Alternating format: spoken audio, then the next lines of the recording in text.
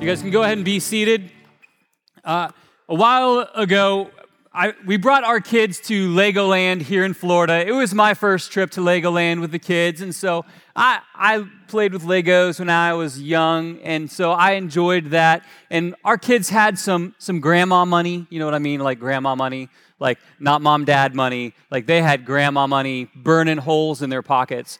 And at the time, they were really into Spider-Man stuff, and they saw this Lego set. And there's a picture of it we can put up on the screen.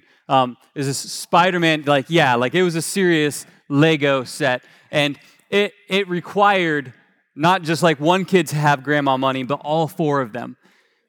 And the four of them pooled their cash together and purchased this kit. And they were so pumped to play with like this entire like Spider-Man city of a set that they had. They were so excited until they opened the box. Because they saw the picture, well, what they got was this.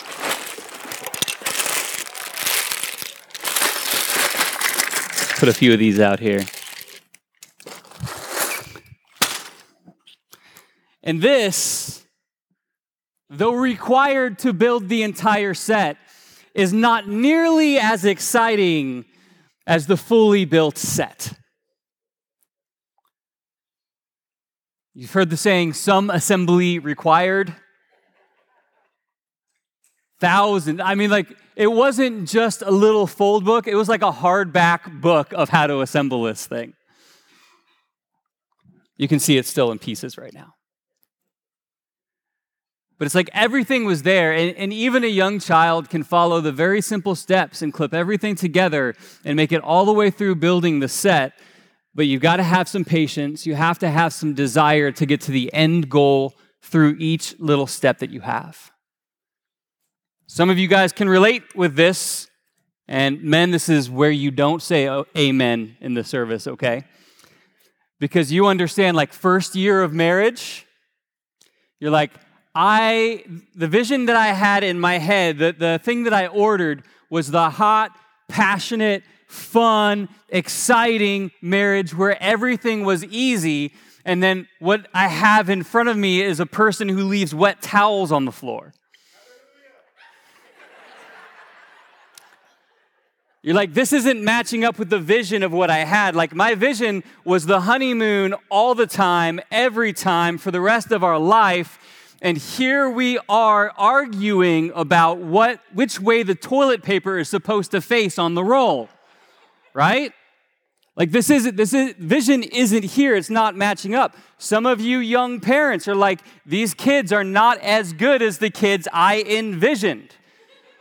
I thought when I told them to do something, they would listen.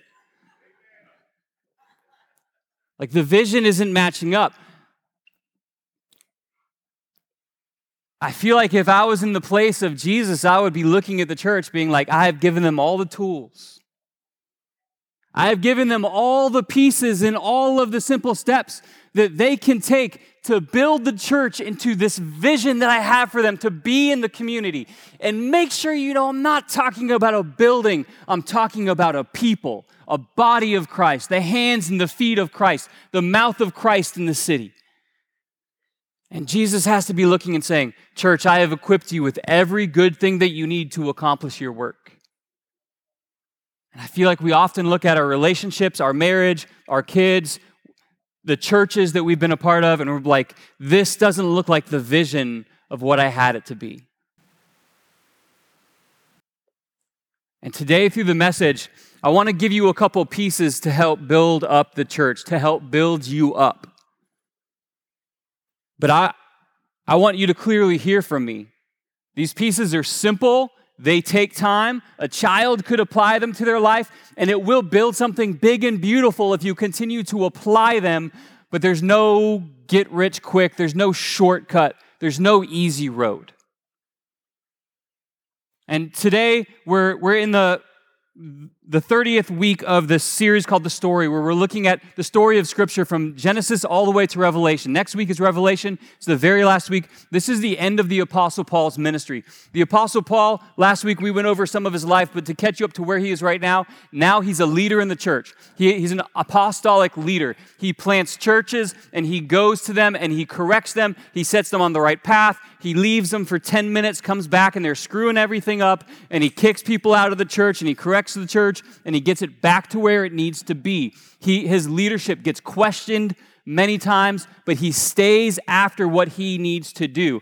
And we're going to look at 5 different verses today as we try to summarize some of his ministry and what he tries to instill into the church. But the first thing that I want to encourage you on is do not be afraid. Do not be afraid. The Apostle Paul was a great example of this concept that the church has to overcome fear. In Acts chapter 20, this is the Apostle Paul responding to the church, and he says, "Why all this weeping? You're breaking my heart. I am ready not only to be jailed at Jerusalem, but even to die for the sake of the Lord Jesus." So this is what was going on here. From the very beginning of the Apostle Paul's ministry, as we talked about last week, he was told at the very beginning of his conversion, the Lord said, "I'm going to show Paul, how much he has to suffer for my name's sake." The very beginning, he knew that his life would endure difficulty. And now it's been prophesied over him, and he knows it and he feels it within himself that when he returns to Jerusalem, that he's going to face arrest, that he's going to end up being martyred for the faith, and he knows it. And the church around him is telling him and encouraging him to say, take a different road, go to a different city, plant another church somewhere else, go somewhere else, do something else, or else you are going to perish. And their emotional heartache over the path that he knows he has to go down, it's breaking his heart, but he knows this is where he has to go. And he makes that just straightforward confession. If I have to die for the Lord Jesus, then I'm willing to do it. And this is the extreme case. But the extreme case should answer the question in a straightforward manner for you of, is Jesus enough to warrant suffering in any of these other areas? If for righteousness' sake I suffer in my career, it's worth it. It's worth honoring Christ even to the death. If my pride has to suffer as I restore a relationship or a marriage, if my ego and pride has to suffer to honor Christ in that relationship, he is worthy of that suffering. Do not be afraid of the cost that you will have to pay in living for God, because in the end, it is worth it. It is worth it. 1,000 times over, it is worth it. The concept of do not fear or do not be afraid throughout Scripture, there's many writings regarding what Scripture teaches about do not be afraid. One of them says that there's 365 instances where it says, do not be afraid in Scripture. One for every day. They say, they're kind of stretching some of the terminology. There's at least 70 straightforward do not be afraids in Scripture. But I think 70 is pretty clear enough for you that God's intention is that you do not let fear restrain you.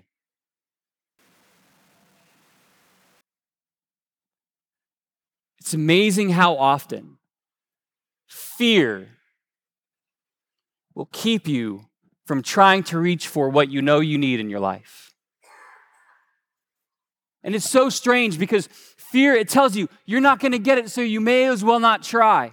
But if you know that you need forgiveness in that area, if you know you need to extend forgiveness, if you know that you need to begin living a healthier life, if you know you need to get out of that addiction, but you're afraid of failure and you don't even ever try to attain what God has called you to do, you're suffering defeat either way. Think, if God has set a dream on your heart, if there is a desire in you to make a change in your life right now, but you have been hesitant because of fear, why wouldn't you want to just try and go for it? And especially if you felt God's push on your back about it. Why wouldn't you just go after that dream? Why wouldn't you go after that goal? to at least, because you know your Heavenly Father would rather have you stand before Him one day and Him say, I saw you try, child. I saw you step out. I saw you go to the rehab. I saw you try to restart the conversation to extend forgiveness. I saw you try. And the other person wasn't willing, and that's not on you, because as far as it depends upon you, you should live at peace with all people, is what Scripture tells us. And you have to do the part that God has asked you to do. Do not be afraid. Do not be afraid of failure. Do not be afraid of allowing your ego to suffer. Charles Spurgeon is a famous theologian and pastor and preacher, and he gave a sermon on his whole sermon was just on the concept of do not fear. And he addressed it like this, and I appreciated the illustration that he used. He said, do not fear is scattered throughout Scripture like lilies across the field. When do not fear is first planted in your life, you really can't see it. But when do not fear begins to grow out of your heart and your mind, the beauty and the color stands out from everything else around it. And even as I teach on the concept of do not fear as part of this message, some of you will grab a hold and say, I need to get over fear in my life, but you'll still feel afraid tomorrow, and you need to see it like a seed that is planted that will sprout in time. And there are more than enough instances in Scripture for you to study daily and remind yourself that God has said, fear should not have control of me. And as the Apostle Paul wrote to the early church as they experienced persecution and suffering, and as he himself went through persecution and suffering, he not only taught, but he lived an example where he said, look, fear has no dominion over Christ's calling on your life. Jesus defeated sin and the grave, and He has called you to a life. He has called you to an everlasting glory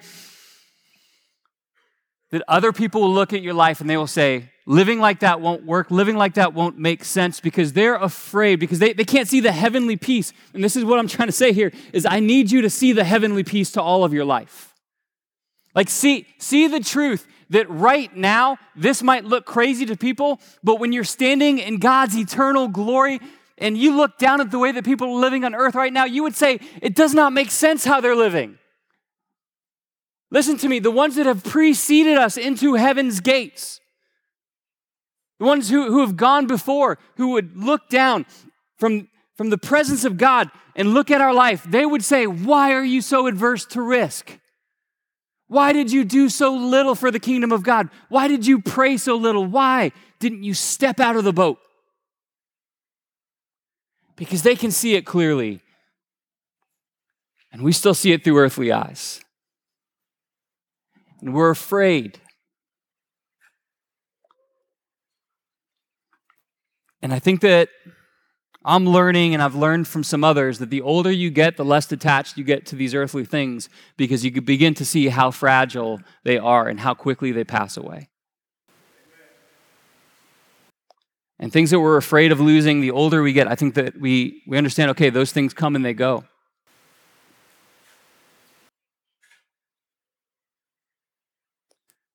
So I should not let things drive fear in my life and keep me from honoring God. I think relationships, we begin to understand as things change, that we have a time to pour love and affection. We have a time to share testimony. We have a time to let the love of God flow through us into other people, and we often delay because we're afraid, and then we find that we missed an opportunity that we cannot get back. Don't let fear create regrets in your life, but seize these moments that God gives us at any cost. The Apostle Paul said, I am ready not only to be jailed at Jerusalem, but even die for the sake of the Lord. Like, for you to know things about the Apostle Paul, he was all in. Whatever the cost, whatever the loss, he considers all things rubbish that he would know Christ. And what he attempted to instill in the church was not to let fear slow down their faith. And so don't be afraid. Number 2, don't be selfish. Ephesians chapter 5 is, to me, one of the most meaningful and powerful chapters of Scripture. It dives into the husband and wife relationship in a way that will really mess up your life. And I've taught on Ephesians 5 before, where it goes through the roles of the husband and the women, but I always try to lean into verse 21 from Ephesians chapter 5, because almost everybody, and especially the men, we miss verse 21 for some reason. And it's critically important. It's the foundation that the rest of the passages are built upon that talk about of the wife submitting to the husband and the husband loving the wife. Like, this is the foundation. This is the preceding verse before all of it. And it's all built upon verse 21, which we'll put up on the screen as I read it, which is very simply says, submit to one another out of reverence for Christ. So, men, you are also called to submit your needs to your wife. Men, as the passage in Ephesians 5 goes on, you are called to love your wife the way that Christ loved the church.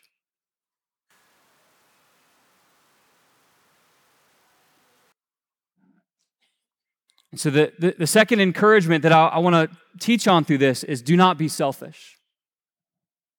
Because putting someone else's needs above your own, and this is the connection that it makes, and this is why it's so tremendously important for the church to get this, for your marriages to have this interwoven throughout it.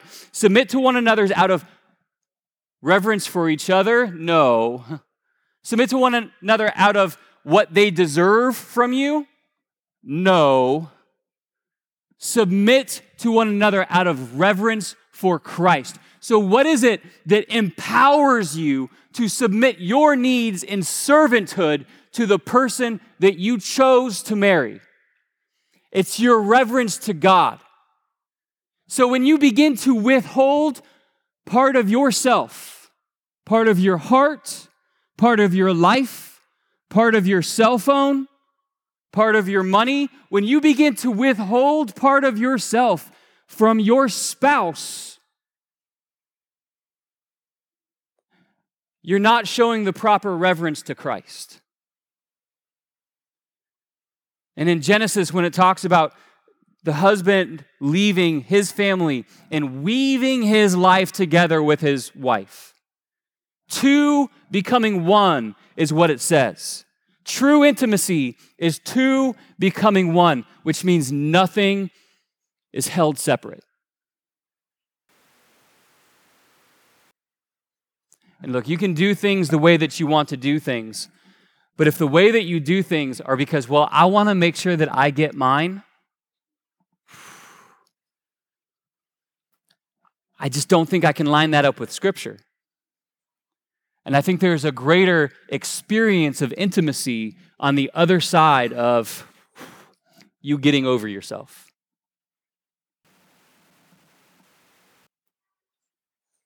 Serving your spouse, listen to me, serving your spouse should be one of the greatest joys of your life. And it is so critical that single people, you pay attention to what Scripture teaches when it says not to be unequally yoked to someone else, to not marry someone who believes differently, because for you to live out Ephesians 5 with someone who does not see the authority that is written in Ephesians 5, who does not feel the personal heart calling to outserve their spouse, you're going to feel trampled on.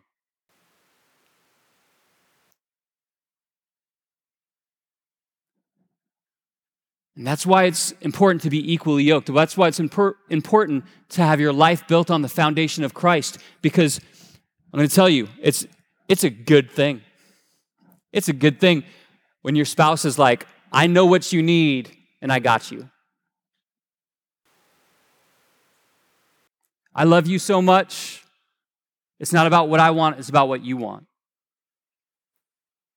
And it's this natural velocity that happens, that it's like if you're both serving each other and trying to outserve each other, things get better and better. But if you're just fighting for your own privilege, for your own desires, for your own wants, then it's you against them, and who's going to win, who's going to get their way, whose ego is going to prevail. And it gets worse and worse. And you've seen it time after time after time of marriages that end in divorce because one person just wasn't getting what they want. And I'm not here to assign blame, but I am just here to say the picture of a scriptural marriage is to look at that person and say, I'm going to serve you all of my life. Because my love for Jesus is displayed through how I treat you. My reverence for Christ is displayed for how I submit my needs to you and fulfill yours. And that is a beautiful relationship. That is full intimacy. That is, man, these are particulars to me, but that's why I'm like, my wife, she should know where I am at all time because we're fully intimate. She can know everything. My wife should know where my money goes because we're fully intimate. We know everything about each other. And maybe you've drawn some lines and maybe you have your reasons and your justifications. And I don't know all of your story, but I just want to challenge you, church, that beyond what you think is reasonable,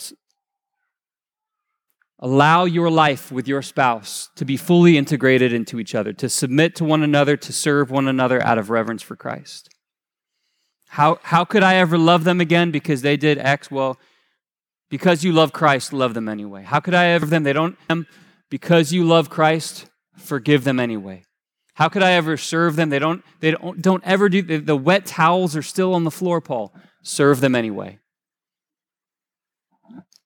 Your call to serve them is not connected to what they do. It's connected to what Christ has done. And that is a high calling for a Christian. And that's why I see Ephesians 5 as one of my favorite chapters of Scripture because of this difficult and high calling. The Apostle Paul echoes these kinds of sentiment in lots of different places. Philippians chapter 2, verse 3 is another one where it says, do nothing out of selfish ambition or vain conceit. Rather, in humility, value others above yourselves. When Scripture and when the Apostle Paul instructs the church that one of the pieces to the marriage that you want, one of the pieces to the church being the kind of church that you want, is the concept of do not be selfish. And you understand how in someone else's marriage, if they were less selfish, their marriage would be better, but for some reason your pride and your ego says, I just need to worry about me, and then that will somehow make this better. I want to tell you, serve the other person out of reverence for Christ. The third encouragement, the third piece I want to give to you, church, is do not be ashamed of the gospel. Do not be ashamed of the gospel. Romans chapter 1, verse 16, the Apostle Paul was writing, and he said, for I am not ashamed of the gospel because it is the power of God that brings salvation to everyone who believes. First to the Jew and then to the Gentile. I understand that because of things that other churches and other Christians have done to your friends, to your family, to your neighbor, that there can be a bashfulness that rises up, that you want to be tender and kind and compassionate to non-believers and neighbors, and I am that way. Like, I get that. I don't want to intentionally step on the toes of people who are unchurched. I get that. But if there's a point where you feel like I need to cover up the light that Christ has put into my life, I want to shake you a little bit. Because I want to make sure that you see clearly the light of Christ in your life is what people need. And you do not help them by hiding the gospel in your life. The gospel is the power unto salvation. The message of the gospel. I'll pick on myself a little bit. I'm the right person to pick on. When we were getting the church started, and it was just a few of us, and it was us meeting in the living room, we invited almost every connection we could think of to come and be part of the interest meetings when we were getting people together at our house. And there was one person that I honestly didn't think to invite for whatever reason. I don't know. I knew that their family had like a Catholic background. It was a girl who babysat for us and lived across the street.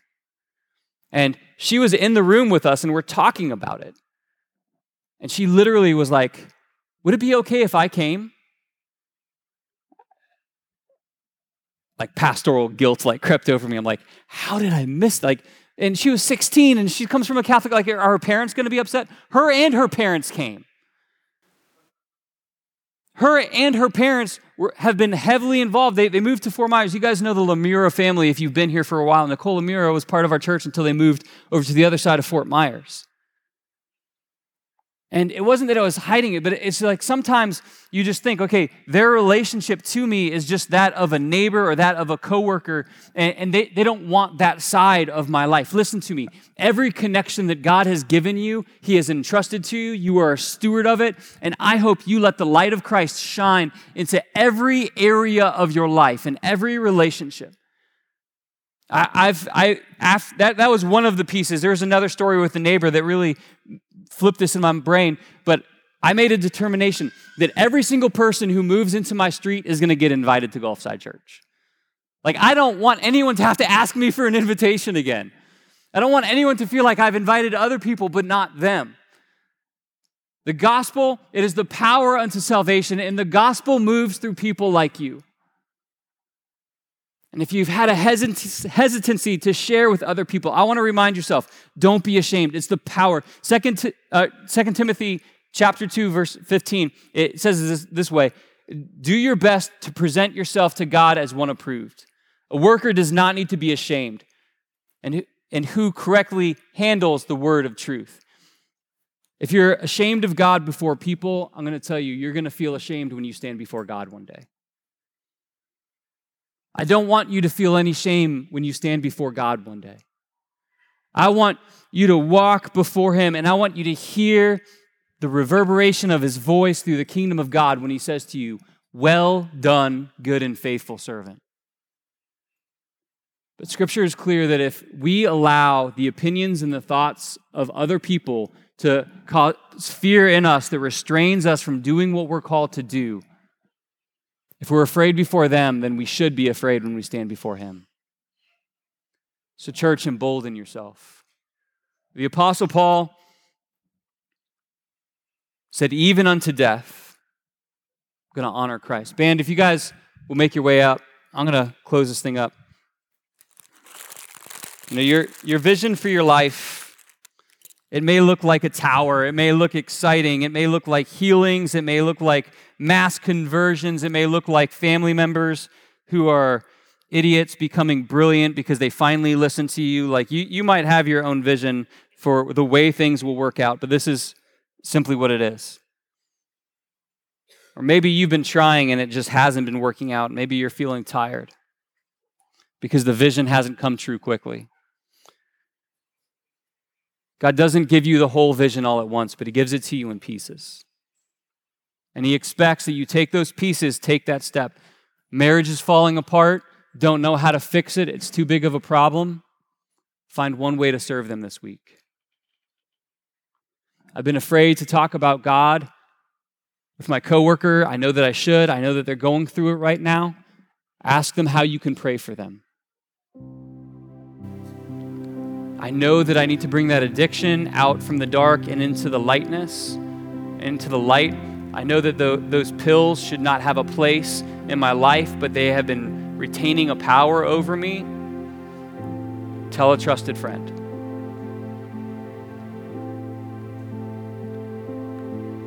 It's not going to all come together this week, but you can put that next piece together. And when the church begins just doing the little yeses to God, the little steps of faith, that's when we get to see God build something huge. Let me pray for you. Father, I pray for the one that has been talking to you and listening to you during this message, that knows the step that they need to take. And I pray that you would give them courage and boldness to take that step without fear.